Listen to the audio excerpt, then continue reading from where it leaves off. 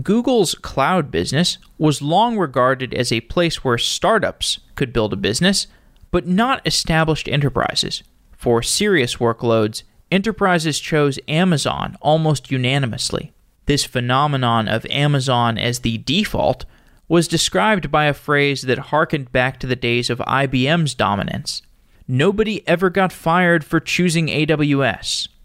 But with the rise of Kubernetes, Google has established a reputation as a reliable provider of container orchestration. As enterprises look to roll out Kubernetes workloads, Google is convincing many of them to work with Google Kubernetes Engine, or GKE. Kubernetes is one part of the changes which fall under the description of digital transformation. Many enterprises are looking to build out their digital transformation strategy. They're looking for strategies around multi-cloud and on-prem and policy management and consulting partnerships. There's a ton of stuff that's changing in the purview of the digital transformation. So, how do you do a digital transformation? Anthos is a platform where enterprises manage the resources and configuration of their cloud deployments, as well as they can partner with service integrators and independent software vendors. Anthos is a platform from Google. Aparna Sinha works on Anthos and Google Kubernetes Engine and other projects at Google. In today's show, we discuss the process of digital transformation, as well as the tactics for how a digital transformation is actually implemented at a place like a bank or a oil refinery. Aparna talked about GKE on-prem and the kinds of tooling needed by on-prem application deployments. We have a new version of the Software Daily app for iOS. You can use our app to access all 1,000 episodes of Software Engineering Daily in one place. You can sort by technologies, like you can find all the episodes about streaming data or cryptocurrencies or Kubernetes, or if you're learning to program. You can connect with other listeners through the comments section. You can access our transcripts and our related links. Everything in the app is free, although you can become an ad-free listener and support the show for $10 a month or $100 a year by going to softwaredaily.com/subscribe. We're also booking sponsorships. If you're interested in sponsoring Software Engineering Daily, you can go to softwareengineeringdaily.com/sponsor. And we're hiring 2 interns for software engineering and business development. If you're interested in either position, send me an email with your resume to jeff@softwareengineeringdaily.com. Put internship in the subject line. With that, let's get on to today's show.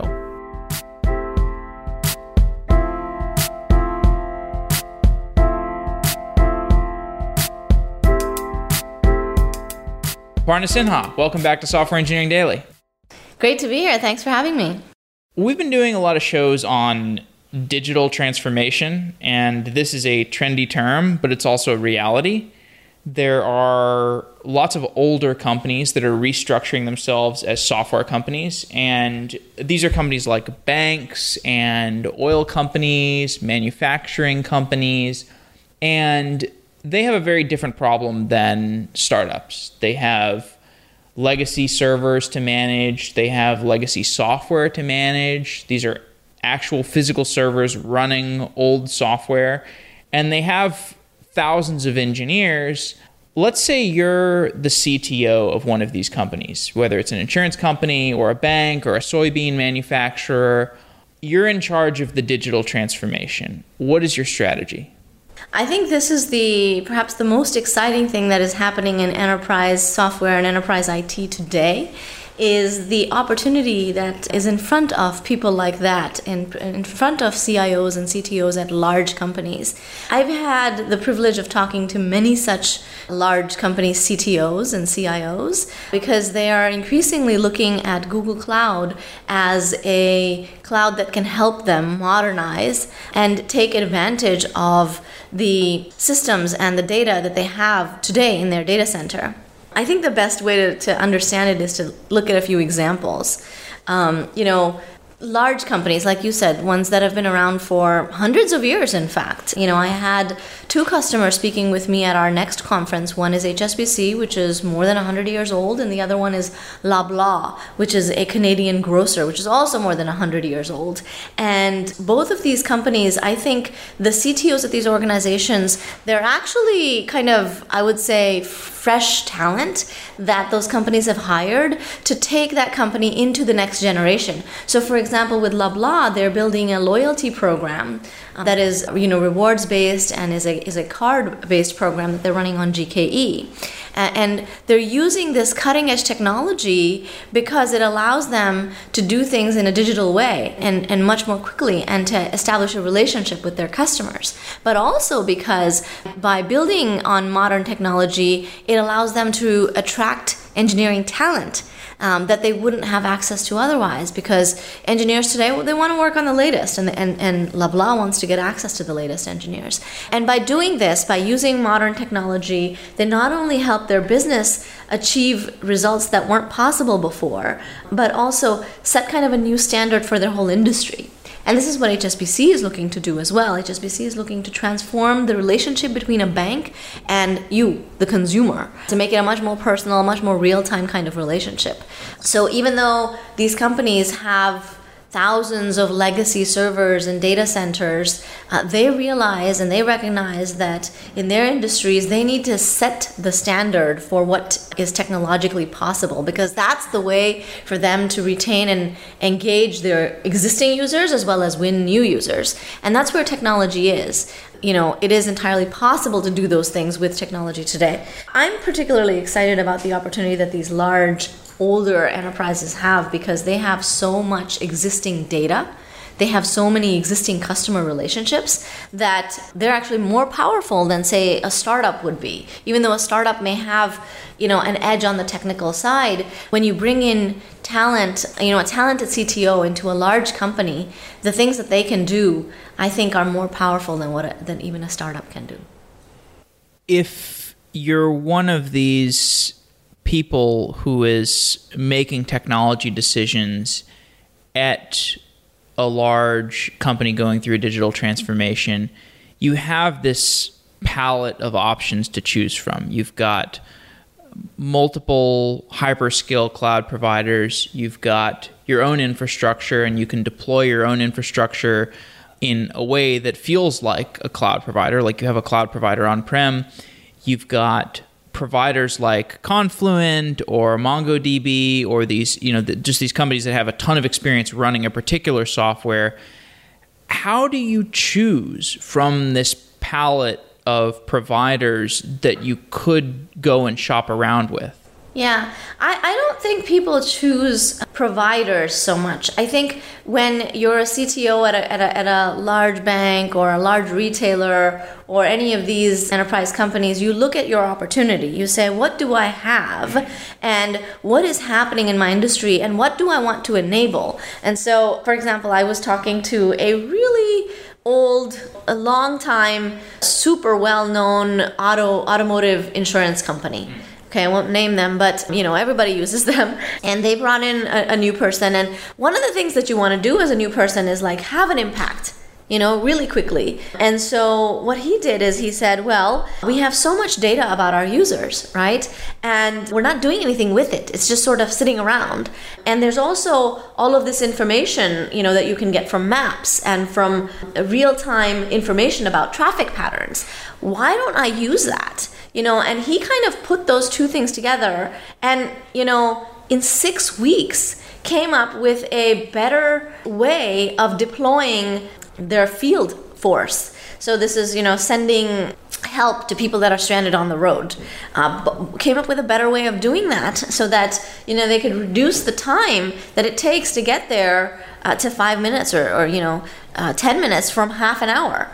As a user, as a car insurance user, you can immediately feel, wow, this company is awesome. They actually know what I need. And how did they do that? They did that on Google Cloud using our machine learning capabilities on GKE with Maps data. So they know where the accidents are, what the weather patterns are, where it's more likely that one of their users is going to be stuck with a automotive incident, and they just place their field force in proximity, of those events. And so they're able to improve their customer satisfaction. And it's something that's palpable. And he did it in 6 weeks and presented it to his board, and his board was floored. Like, this is hundreds of year-old company, has had this data forever, but, hasn't been using it. So I think when you join, or when you start to lead a company like that, you have to take stock of, well, what's happening in my company, and what can I do that would really move the needle, either in terms of revenue or in terms of cost reduction or in terms of user satisfaction. Usually, if you can make the company improve its user satisfaction or get closer to its users, Target, for example, how can we stock the stores with clothing and with items that are more appropriate for the local clientele there, the people that are coming into the store? How can we make sure that the right sizes are in stock, the right styles are in stock for the type of population that we have in that area, instead of, just the generic kind of jeans going to every store, right? That's something that you can do with machine learning, right? That's something that you can do with your existing point of sale data if you analyze it and, using the demographics of that area and then optimizing your supply chain. And it leads to a whole host of benefits, both top line benefits, because your users are walking in and they're immediately noticing, oh, the thing that I want, this Target knows that that's what I want. As well as in terms of if you're shipping that good online through your mobile app, well, now it's in stock. And so it's much faster. It also reduces the amount of returns that you have. Your store inventory is not going to waste, so you're saving cost as well. So you have to look at your business and think about what are the things that I can do, and then choose a provider or choose a tool or a database or software. I think it's all in the service of the business goal. I would agree with that. However, many decisions are made within a company, whether they are wise or not, to do some kind of refactoring or migration or breaking up the monolith into microservices. It seems like sometimes these decisions are made because the company can't think of anything else to do, or it just thinks that we need to refactor this thing, or we need to write a bunch of unit tests for this thing. We need to modernize our old applications. We need to modernize our old workflows. It seems like there are some cases where the company should actually just leave its infrastructure where it is for the most part, and it should do what you're saying. Look at your exhaust data, build greenfield applications, focus entirely on building cool new things, as long as you can keep your old legacy servers running. Because in many cases, you have limited resources. You can't do both. You can't go for the cool new greenfield application while also modernizing your old application, while also migrating your monolith to whatever new monolith running software or microservices-based approach you want to do. So how do you choose between those two opportunities, the painful refactoring and modernization versus the greenfield data exhaust opportunities?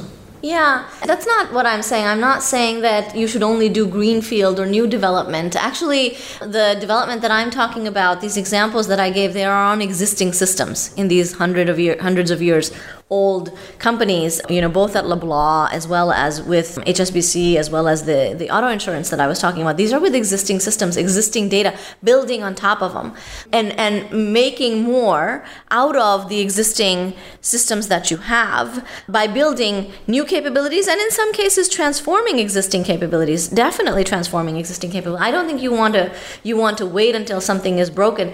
Actually, I would say my experience has been that too many companies, in fact, wait until the monolith gives out, and they wait until the customer is complaining that the monolith does not scale, or the monolith not scaling leads to a customer issue, and then they think about refactoring the monolith, which is actually quite painful, because if you wait that long, then you sort of have to put that whole project into sort of this freeze mode while you're refactoring it, and you can't add any new features. So it is important as an IT leader to have foresight and think think about you're going to grow 2x or 3x or however much you're going to grow, will your systems keep pace? You have to have IT systems that are going to be useful and applicable and scalable for the next 5 years. You have to do that investment up front. So I don't think administrators are taking on modernization projects just for the heck of it, just for modernization. That's not what I see. What I see is that their developers are often asking for greater speed, greater agility, and if they cannot get it on premise, they're moving to the cloud, and they're skipping over the systems that are on premise. And it's a little bit unfortunate because the systems that are on premise are often running the majority of the transactions for the company. Right. That's where all of the and those are actually fairly reliable systems, and they have a lot of the data. And so there are ways to modernize those systems, and then this is where a lot of our investment in Anthos is. A lot of our investment with GK on-prem, which is part of Anthos, is bringing a modernization platform on premise, taking what you have and modernizing it in pieces, not all at once, but at the pace that makes sense for you. So, for example, if you have legacy systems, at least converting those systems into services so that you can access those systems as services from both the public cloud as well as from other tools that you may be running on-prem. Can you explain that in more detail? What do you mean by when you say convert to services? What would be an example of something getting converted to a service? Well, making sure that there are APIs that are accessible from any kind of system, and then that you're monitoring those capabilities in a common framework. So, for example, with Anthos, if you're writing microservices, you're monitoring them and setting policy on them and securing them in a certain way. If you can also do that with your virtual machine-based apps, with your VM-based apps, which may be legacy or legacy applications, and maybe also with your old school, maybe mainframe applications. Right. So like a COBOL app, like you got an old COBOL app, you've got it running on-prem, you want to quote-unquote modernize it. What exactly are you doing? Are you putting like a shim in front of it that like makes it more accessible, or like do you try to actually break up the COBOL application? Like what more specifically are you doing to turn what might have formerly been a monolithic application into a quote service? Yeah. So it depends what the application is and whether it is currently constrained in terms of scalability. So, for example, some of the things that you can do, if it's a virtual machine-based app, you can still use something like Istio and roll that application into a service mesh so that you can monitor the traffic that is going to that application and set policies on that traffic. And that's kind of step 0. Step 1 is if it's an application that can be containerized as a monolith without breaking up the monolith, containerizing it. We have introduced this technology called Anthos Migrate. And actually, you can containerize legacy databases like Sybase or even an Oracle database and containerize it as a monolith. Now that's not a permanent step, that's an interim step. And for things that are less mission critical than an Oracle database, certainly I think very advisable to do that. Sorry to interrupt, but why wouldn't that be a permanent step? Why not just leave your monolith in a big container? Who cares? Yeah. Generally, there are several benefits of containerization. One of the benefits of containerization is that you will get bin packing. So you'll get greater utilization because you can have multiple containers on the same machine. And that is something that you can do if you containerize a monolith. It will cost you less because you'll be able to bin pack it. The other benefit is portability, and that is also something that you get with containerizing a monolith. You don't have to break it up. You can now get a certain level of isolation and independence from the underlying operating system, and you can move it to a different operating system, potentially move it to the cloud. So those benefits you can get. However, the scaling benefit, right, that you are able to shut down a container and move your traffic actually to another container and still have that state available. That benefit of being able to, it's both a scaling benefit as well as a reliability benefit. So when you have a microservices or a containerized system, you spin up many containers and your service is distributed across all of those containers, or what we call pods in Kubernetes. And we kill pods all the time and we start new ones. And so, for example, if a particular node were to become unavailable, we could just retire that node and move the pods to a different node. And this is a reliability benefit. So generally users find that when they move to Kubernetes, their application becomes more highly highly available because it's more resilient to the underlying infrastructure platform. This is not a benefit that you would get with a monolith that you containerize, because that application may not be able to work as well in that kind of environment where you're killing the pod and then restarting a new pod, right? So the way that we containerize with Anthos Migrate, it's actually migrating into a stateful set. And so it is, somewhat resilient, but it all depends on the application. And it is much better if you actually break the monolith and move to a microservices architecture. When you move to a microservices architecture, you're inherently rewriting your application such that it can run on a distributed system. And so it isn't assuming that your VM is always up. And you don't have to reboot the same VM. You can move the application.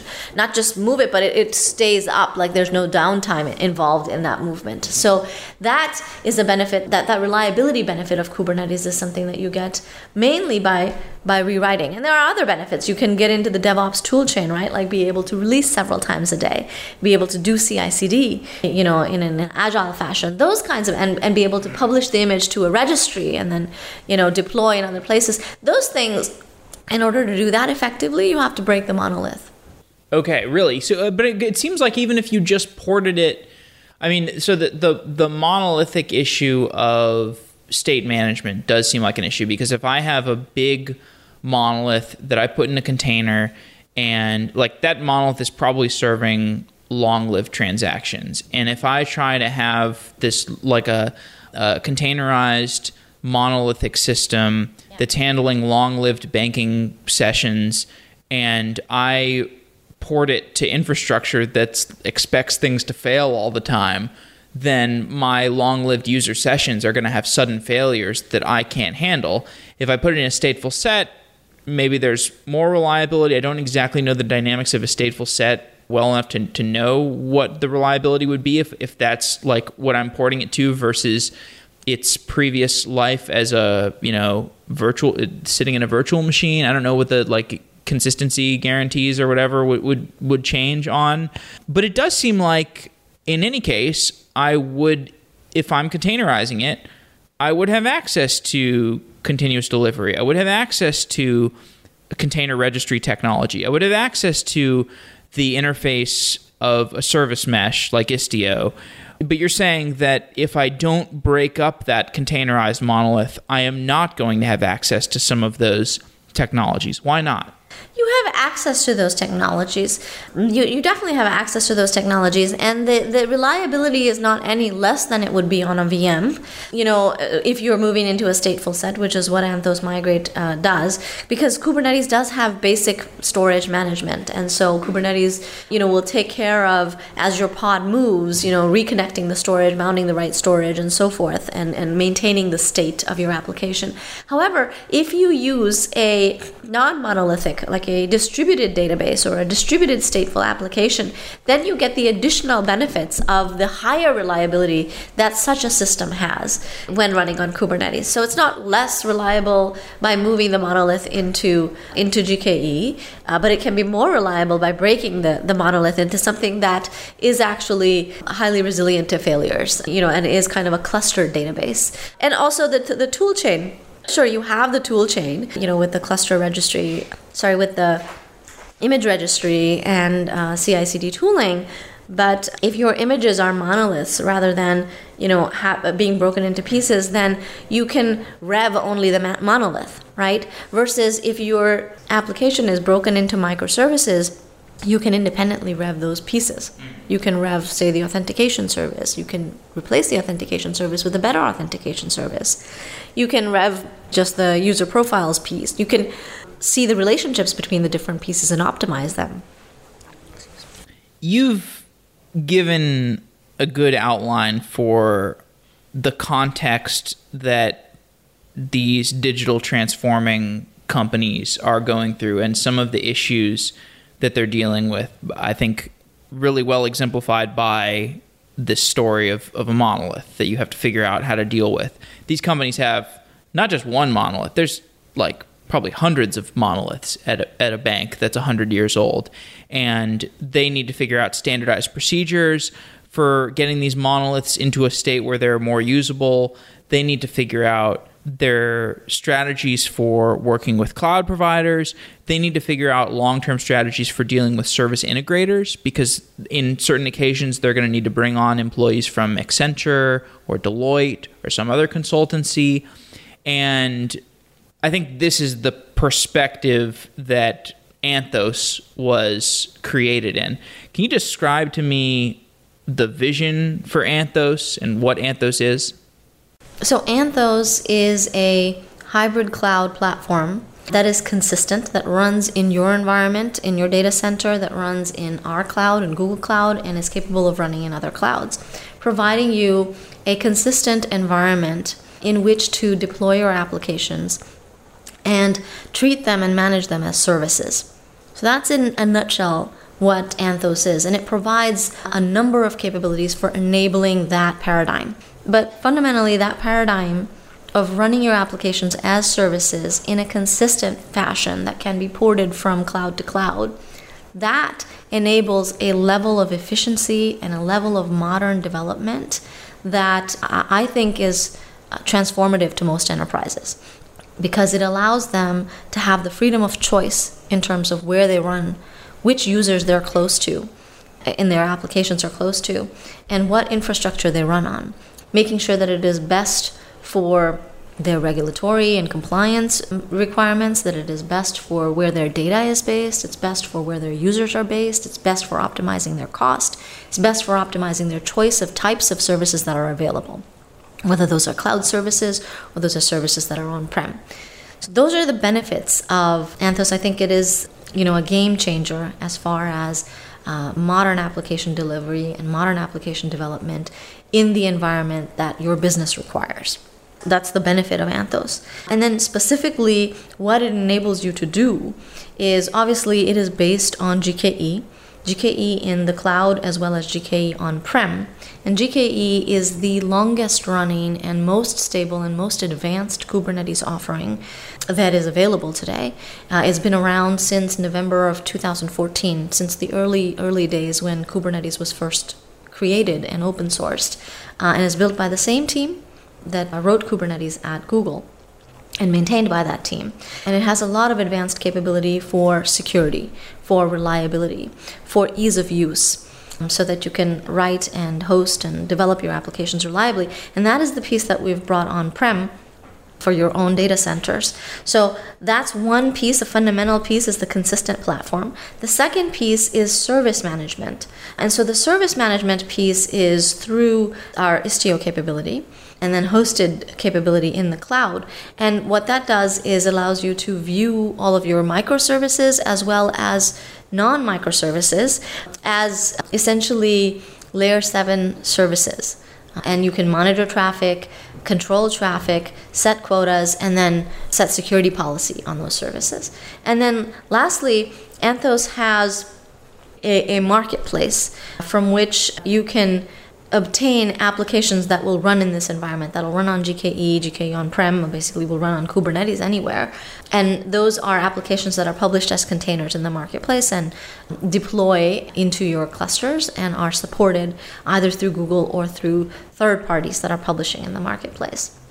So that's the kind of basics. Then there are a number of other additional capabilities that are multi-cluster capabilities. And that's the piece that I think is extremely unique and exciting about Anthos, is it's not just one cluster or a set of clusters that you're managing individually, but the ability to manage those clusters together from a single set of policies and a single set of logging and monitoring and update capabilities. So you might have clusters on-prem, you might have clusters in the cloud, and you can upgrade them and view them and deploy to them from a consistent single pane of glass. And you can set policies on them, RBAC policies, quota policies, Istio policies from a single source of truth. So it just kind of simplifies management. If you think about how this is used in real world, so we talked about some of the legacy companies, older companies, they have data centers on-prem, and they want to be able to manage across on-prem and in the cloud from a single source of truth, both from a policy perspective as well as a deployment perspective.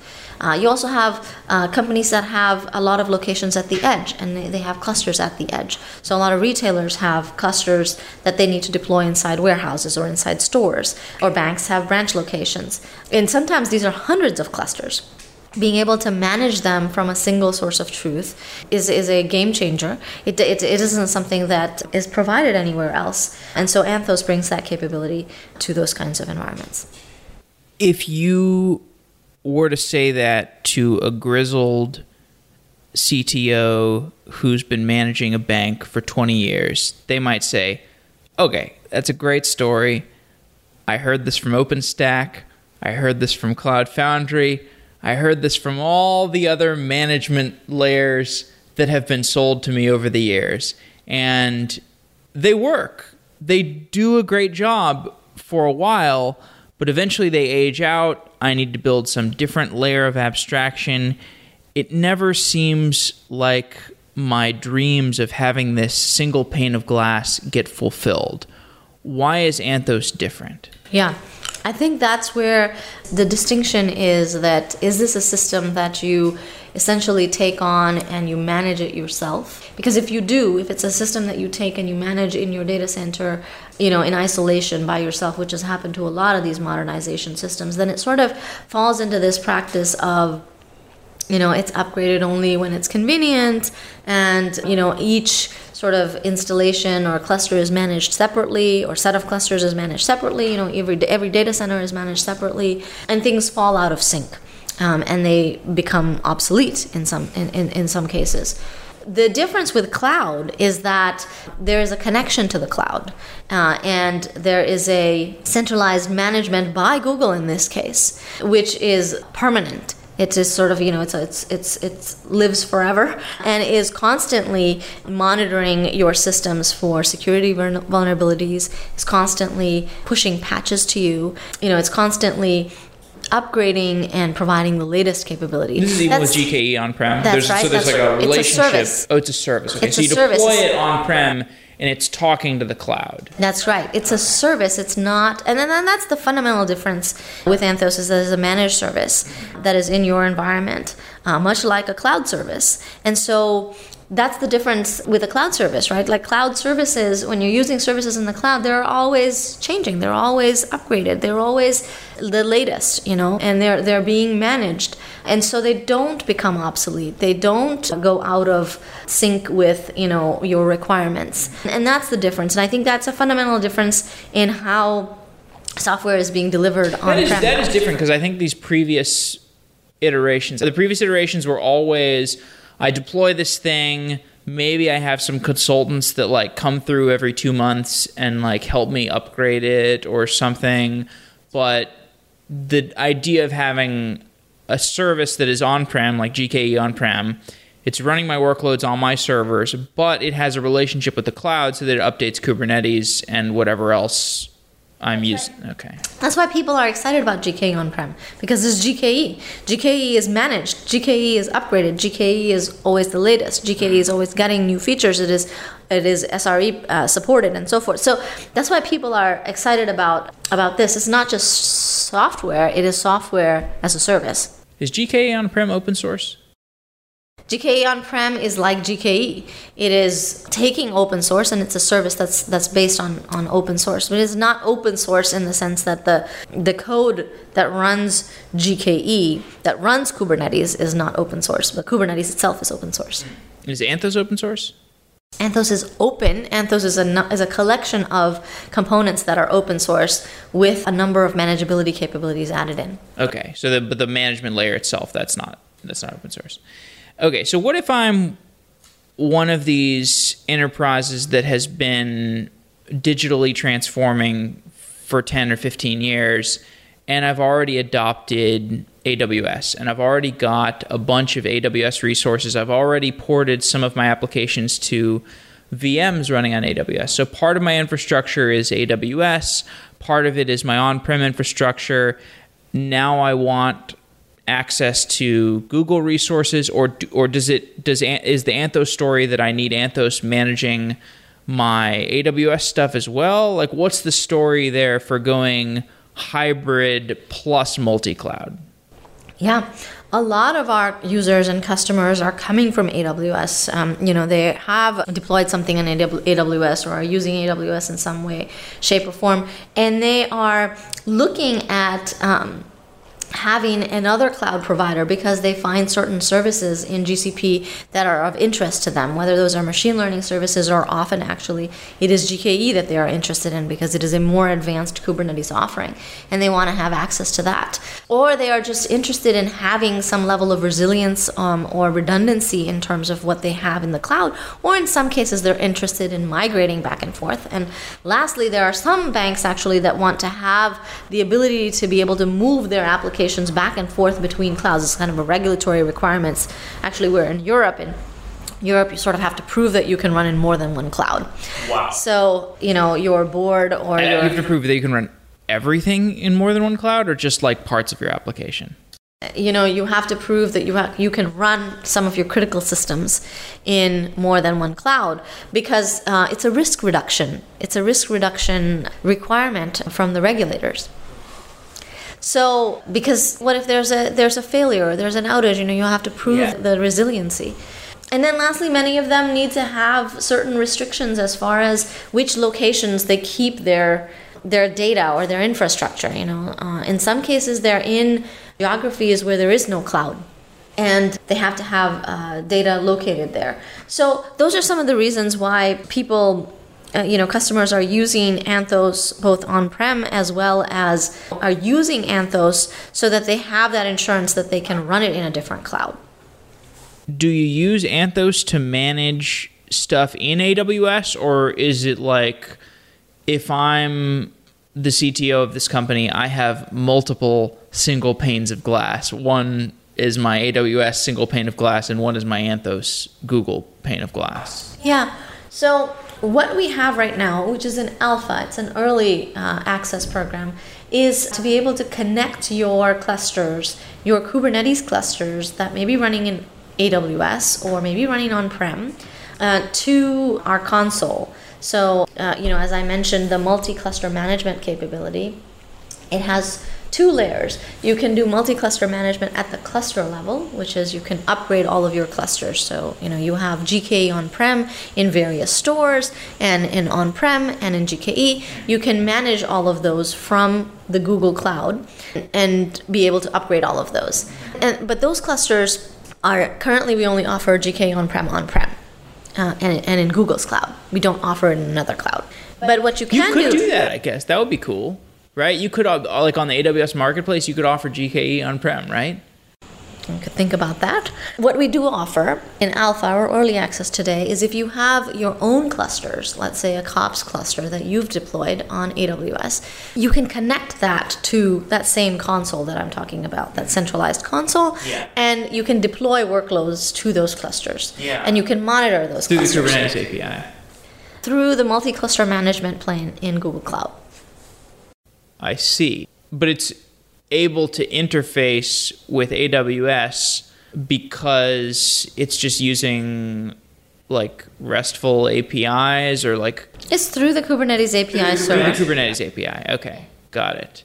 And then, do you know to what extent you can... This is getting super into the weeds, but do you know to what extent you could potentially spin up AWS resources through the Google Cloud Console? If I talk to my Google Cloud Console and it talks to my AWS Kubernetes thing, do the APIs reach far enough to be able to... You can't do that. You couldn't spin up a Dynamo. We don't provide any such capability to spin up resources in a different cloud. No. Most customers build their own scripts, or they have their own provisioning systems that do that. And you could certainly, exercise those systems remotely.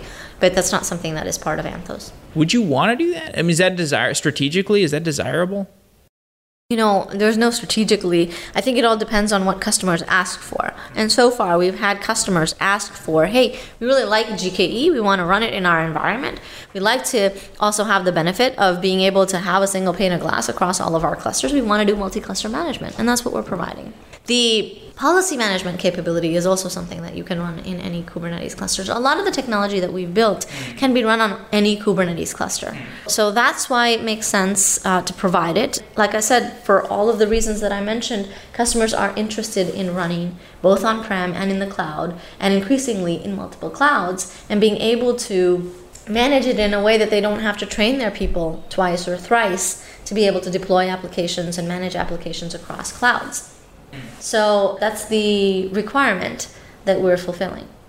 Google has a strategy of being the open cloud. What does that mean to you? So Google has a very long history with open source. I think since our founding, we have been contributing to open source, and we have been also open sourcing our core technologies consistently over time. And it's something that is in our DNA, and it is something that we find rewarding to engage with the open source community and to provide software that is transformative as open source, so that the maximum number of users can benefit from that software and adopt it. And that we also get feedback about usage and are able to improve the software. So when we say we're the open cloud, a lot of it has to do with that respect for contribution, that participation in the open ecosystem. And I think lately it translates to, bringing a number of open source software vendors and providers and enabling them to run on Google Cloud and with a viable business model, providing them basically a platform on which, they can reach a very large set of users, potentially a platform on which they can reach users across clouds and certainly on-prem as well. And so Anthos in future can be a platform where software vendors that are writing open source software have access to a very large set of users. So I talked about the marketplace, the Anthos marketplace. There's a number of companies, both legacy companies, legacy ISVs, software vendors, as well as open source software vendors that are writing applications that can run on Kubernetes. And I think it's a really good platform to run applications. So you think about, companies like Redis Labs and InfluxDB and, DataStax, and there's a whole number of sort of modern applications that run really well on Kubernetes. And they're publishing their containerized offerings in the Anthos marketplace, and then that allows users that are using Anthos, again, as a consistent environment, on-prem or in Google Cloud or elsewhere, to deploy those applications. So I talked about, clusters that your COPS clusters in AWS that you're connecting up to this control plane. You can use the marketplace to deploy applications into those COPS clusters. So it gives the ISVs a much broader market. And then it gives users access to a marketplace of applications. So it's a win-win. Oh, can you not do that on AWS? You can't deploy to your own Kubernetes cluster? You can't deploy a InfluxDB managed by the InfluxDB company, InfluxDB cluster to your Kubernetes cluster on AWS? I don't know if there's a Kubernetes marketplace that you can use. What I'm speaking about is the Anthos marketplace. And in the Anthos marketplace, there's a level of certification, and, we're building a marketplace that's specifically for Kubernetes. Okay. That's cool. So is the vision for Google's open cloud to open source everything, or is it to just selectively open source things that differentiate Google Cloud? I mean, what to open source and when to open source is it's a case-by-case decision. So there's no one answer to that. You don't open source everything. Obviously, I don't think it makes sense to open source things that maybe are, plumbing that you're using for your own infrastructure. There's a lot of work that we do that is, about our network or about, the way that we run our compute offering or our storage offering. A majority of the work is, is in building the cloud. That's not really valuable as open source, neither to our users nor to the company. I mean, maybe there's some use, but probably from an academic perspective. You can write papers on those things. But I think open source is useful when you want to make sure that, there's a technology that is kind of a better way to do things. And when you think that the world is sort of ready to engage in that technology. So I think containers, for example, Google has been running on containers for 15 years. And we've optimized, the ability to run on containers with Borg over that time. And there's a lot of, know-how that has been developed, and it wasn't actually developed in a way that it was to be used externally. But at some point, we had the realization that, actually the world is starting to embrace containers. They're starting to move beyond the VM abstraction and are ready for containerized applications because of the developer productivity boost, because of the portability capability that containers provide. And so when Docker came on the scene, I think we realized that, the world is starting to use containers, but there isn't really a good paradigm for managing containers, for orchestrating containers. And we knew that that is actually critical for running containers in production and having it run at the scale that it can run at. And that's why we then thought about taking the learnings from Borg and writing them into a system that is useful for the external world. And that's how Kubernetes was born. And that's the spirit with which it was created. And we decided that is a capability that made sense, and the time was right to bring it to kind of an open source standard, to set an open source standard so that that technology would be available to the maximum number of users. And that's how we made that decision for Kubernetes. What has changed between this KubeCon and the last KubeCon? Well, KubeCons are happening fairly frequently. So the last you were in North America, right? I've been at, I think, all of the KubeCons, and obviously there's a lot of growth. Every time there's more users. So I think in this KubeCon there's 8,000 users in EMEA. I think since the last KubeCon is probably doubled. I think it's probably doubled in terms of the number of users, and so there's going to be a lot of companies. I think the biggest change in my mind is just the number of large enterprises that are using Kubernetes, the number of applications that are available on Kubernetes, including now legacy applications that are being containerized. In my mind, the work that we're doing with Anthos Migrate to containerize existing applications is perhaps the biggest change. And it's still yet to play out completely. So it's just the beginning. And then the maturation, I would say, of service mesh type technologies, as well as of the developer experience with Knative, running both serverless as well as just containerized applications, stateless applications, that basically you write the code and then it self-deploys into a Kubernetes cluster and self-scales based on the traffic without the developer or the operator having to do anything with regard to the settings underneath, with regard to exposing the services and so forth. You don't have to do any of that. So the developer experience is getting much better, and it is getting more standard. And I think that's just starting. It'll continue to happen over the next couple of KubeCons. Okay, last question. At this point, I've been to KubeCon, I've been to Google Cloud Next, and I've been to Google I/O. And it feels like from KubeCon to Google Cloud Next to Google I/O, I'm moving from the past towards the future. And I can imagine a world in which these legacy companies look and operate at the high level of abstraction that you see at Google I/O, where you see at Google I/O, you see like the kind of demos, like the assistant demos, right? And I want that world, right? I want the world where I can talk to my banking application like an assistant. Do you get that same feeling of moving between the past and the future when you're going to KubeCon versus going to Google I/O?